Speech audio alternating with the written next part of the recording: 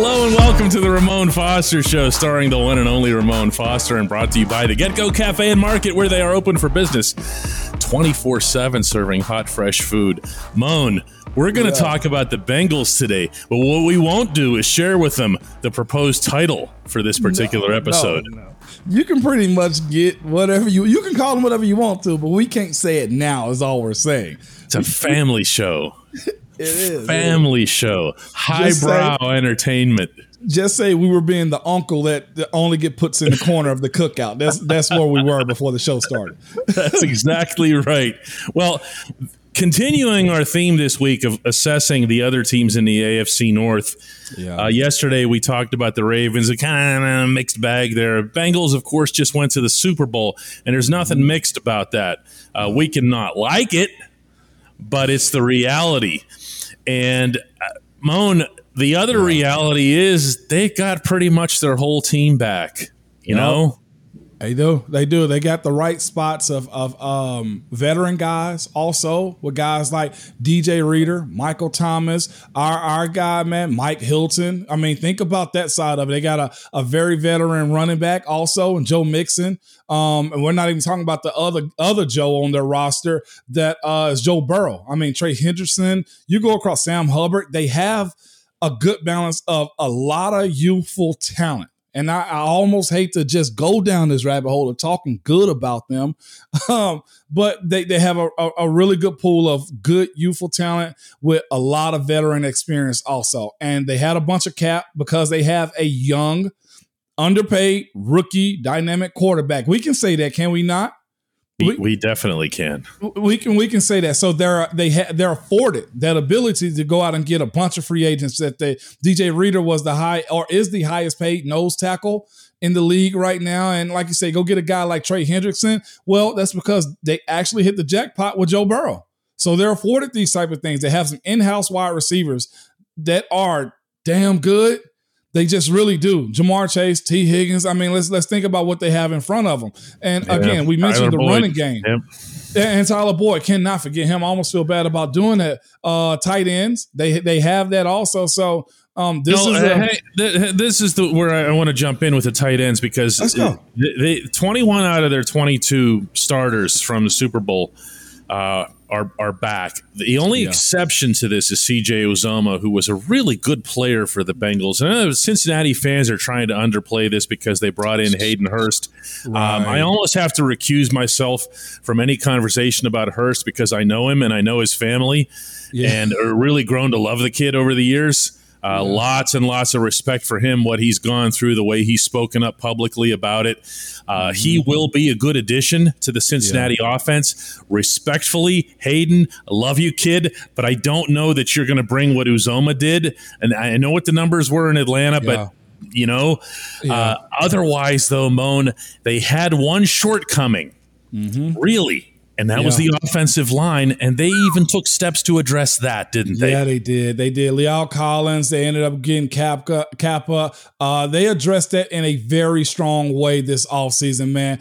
Just across the board. They already had the young guy, Jackson Carman, too. They put together a solid team. I will not front. They went out and got the one thing that they needed, and they needed to be able to protect that quarterback, Karras. You bring him into it. They did what they were supposed to. They built on top of what they had. This is the one time for me in Cincinnati history where I actually feel like they can be dangerous.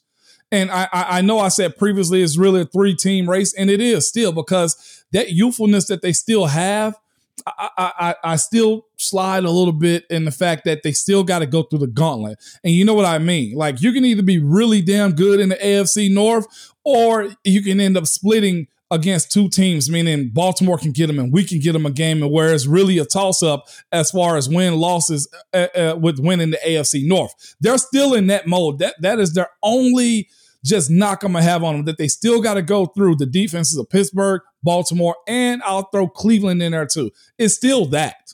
Yeah, defensively, Cleveland is still going to be a decent team. They're just not going to have a quarterback. I think where Cincinnati is concerned, I'm with you in terms of the whole, you talk about this a lot, and I'm going to bring it up myself here. Okay. You're now painted with a target, okay? The Bengals aren't showing up anywhere anymore. And someone's going, oh, hey, the Bengals are in town. That's not going to happen. No. They are now going to be something of a measuring stick, and they're going to get everybody's best games, not just in the North. They're going to get it everywhere they go, because now you're going to be the team that's taking on the AFC champs. So I think that's going to make a difference. But I gotta come back to this offensive line thing, because it's one thing for the Bengals to go out and get a couple of guys. Yeah. Okay, but the last time we saw them on a football field, this offensive line wasn't below average. It was bad. Okay, the last time we saw the Bengals, the last snap we saw was Aaron Donald chasing Joe Burrow, and it was and it's like, and it was not even difficult for him, And I just don't know how much better they're going to get at that position, because if they didn't, then Burrow doesn't matter, because he's going to spend half the game on his back again. Mm-hmm. And you know how I view this too. As far as La'el Collins go, they're I'm guessing their predicted starting right tackle, Dallas didn't want to sign him back. If he was that guy, I think they'd at least put their hand in the pot as far as trying to retain him. That's not to say that Dallas wasn't just ready to move on. I get that. That's the business side of making those type of decisions. But they had to fly him in and really kind of convince him to be signed. And the same woes that I speak about as far as the Steelers with that offensive line, people asking the question, well, we spent as much money we ever have before as far as the offensive line. You have some good pieces. I still think it's going to take time for them to get adjusted. La'el Collins, I liked him, didn't love him as far as just saying, he was all pro or whatever you want to call it at that position. I think it's better than it was last year. Again, they gave up a crap ton of pressures. They gave up a crap ton of sacks when it came down to protecting Joe Burrow. So he's got to watch himself as far as getting out of the pocket also. But that group, the same way I'm charging the Steelers offensive line to get it together as fast as they can, they got to do the exact same thing. The one fatal flaw that the Bengals have, and it's a potential flaw at that, is the obvious, which is Burrow getting hurt. Yeah. And to not have somebody, to not have that assurance up front. And like you said, we can talk about the Steelers offensive line. Ooh, they spent all this money on James Daniels and Mason Cole and kept Chooks and everything. It doesn't matter until get until it done. You pull it together. And again, defensively, they have a really good side of the ball too. The front line is solid. I question the linebacker core a little bit the same way I kind of question it with the Steelers as far as when they're going to get it together.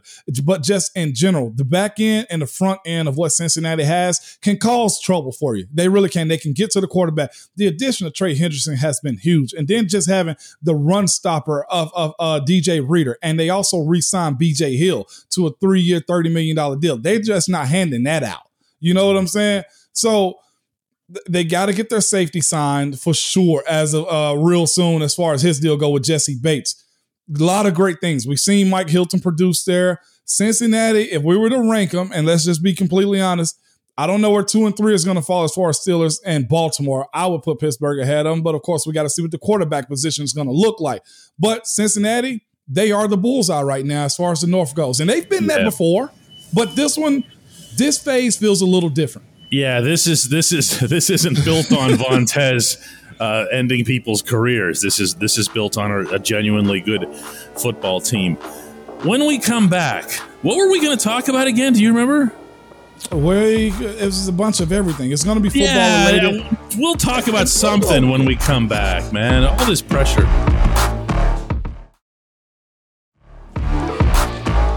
All right, welcome back to the Ramon Foster Show. And apropos of these, idle 6 weeks that we have in the NFL, and we can talk about anything, somebody sent me a message. Uh-oh. They were upset about my having mentioned Tom Brady in any capacity. How can you mention Tom Brady? Is this a Steelers show or not a Steelers show? Okay. Oh. And somebody goes, well, you should just go and listen to something else then, because, this should be a Steelers show and you shouldn't be mentioning Tom Brady. Okay. If you're that fragile and sensitive in life, please find another show. Find another show. Stop watching / listening to this one. Second, Moan, can you handle the mention of Tom Brady? He cost you trips to the Super Bowl. He did. I can handle it. And this is, okay, so the thing about that is we are very Steelers-centric. That is the most obvious thing ever. But it would be, I ain't going to say idiotic, but it'd be silly not to mention and talk about your opponents and what they've done and how they went about it. Therefore, as a fan, you either know what to expect. And can I pull back the curtain a little bit, DK, because it is the Ramon Foster Show? A lot of the times, you're friends with the same guys that you hate. Calais Campbell, super cool. I enjoy the guy. It was all right. There's a bunch of guys that Malik Jackson, who was a terror to us when he was in Denver and when he was with the Jags, that beat us, okay, when we had home field advantage. Very good friends with that guy. I've communicated with so many dudes, man, that I had no idea were either fans of how I played and I was fans of theirs too. I brought this up to you. One Baltimore Ravens lineman, Kalichi Osemele. He was a guy that played on that Super Bowl team. I had a buddy of mine that was out in L.A. with, just so happened to be around him. He was like, yeah, man, my frat brother Ramon Foster. He was like, you know him? And Kalichi, who's a Baltimore Raven, arch rival of ours, had him FaceTime me just to say, hey, man, I love the way you play. I love this. It is truly a fraternity. It's really the sport of being rivals, the sport of being opponents on game day is just that.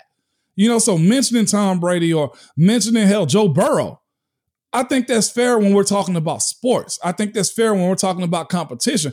Who goes into a foxhole blind?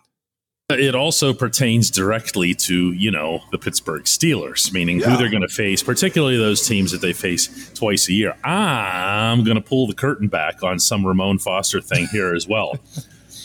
When you retired, I'd say it was about, a month or so after that. You were so excited, and you can go ahead and get bashful about this, but I'm going to share it with you.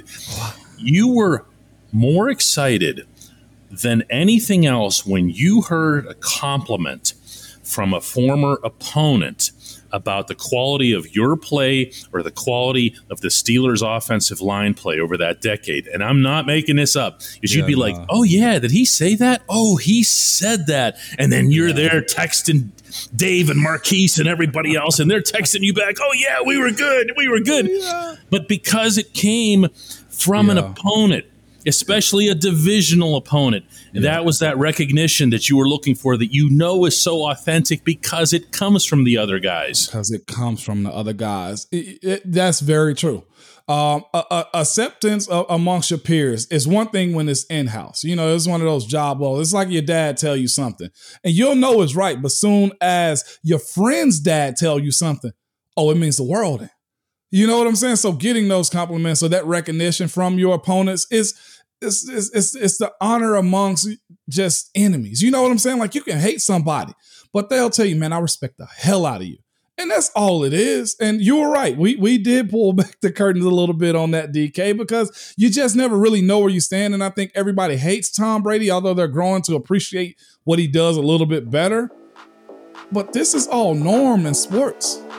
By the way, before we cut to break, that smiling picture of Tom Brady over here to the side through this entire segment was just for you, my dude. Just for you. When we come back, hey, Moan.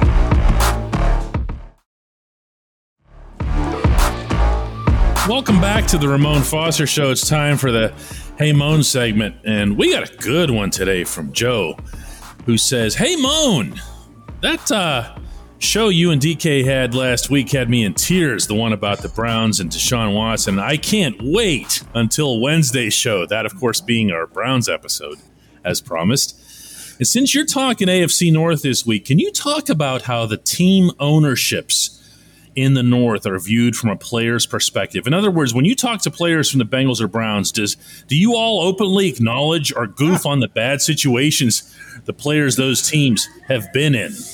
Oh, wow. Yeah. I don't know if we necessarily we talk. Well, I'll say this: when James came back from Cincinnati, James Harrison, we got an understanding of how they run their program a little bit. We've had other Bengal players come and play for us. You have to stop right here and tell that story. You have to tell the James Harrison at the Bengals story. It's just, he was just saying it's different, not necessarily the ownership, but expectation of stuff, like the standard for stuff. Like, At some places, you're just a product. You're there just to do the job and go home. One of the things that was notorious that we had heard about before he went there, and he just kind of confirmed to us, was they don't get real eggs unless they win. Like real eggs. What does that even mean? Real eggs. As many times as I've heard you tell this story, I still don't get what's the difference between a real egg and a fake egg. Legitimately powdered eggs versus, hey, can I get 2 eggs over easy? Or can I get 3 eggs scrambled? Can I get, like, they got scrambled eggs, real cracked eggs, if they won. So there was this is why you watch this show, everybody. The Bengals serve fake eggs if you lose. Yeah, it's a matter of pouring the substance on the table instead of it being cracked. Like, you can, hey man, let me get 2 eggs over easy or scrambled soft. You know, you didn't get that in Cincinnati unless you won. It was that aspect of it, of knowing that, man, you have to beg for socks for practice. Or it's the minimalist mindset that you're running it only as a business. You know what I'm saying? Like, whereas in Pittsburgh, we didn't get there. Whatever you need, you're going to get. You need extra Gatorade? Fine. You need us to work on you in the training room? Fine. Beautiful. But it's also, I'll say this. I knew more about the Browns and Cincinnati owners as far as it being badly run or managed than I did about Baltimore. I really couldn't tell you who's the majority owner of Baltimore. Yeah, the Ravens. Which is a good thing. Now, the Ravens, this really was, Harbaugh gets a lot of credit for this, and before him, Brian Billick, but this really is an Aussie thing. Yeah. Ozzie Newsome created that culture more than any of those coaches did. And of course, Ozzie and Ozzie himself will tell you this in a candid moment, but a lot of what the Ravens did was patterned after.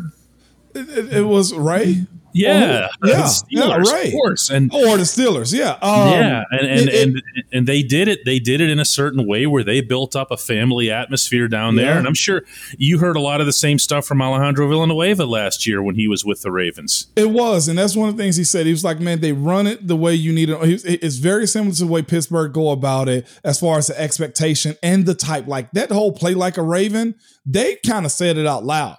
But there's also an inner understanding that, look, if you're a Steeler, you play like one. You move like one. You act like one. Yeah, just nobody says it because the Ravens are actually the Ravens are really kind of cheesy in that regard. Like they do weird, cheesy things. Yeah. Whereas the Steelers, they do a lot of what the Steelers do, except they're cheesier about it.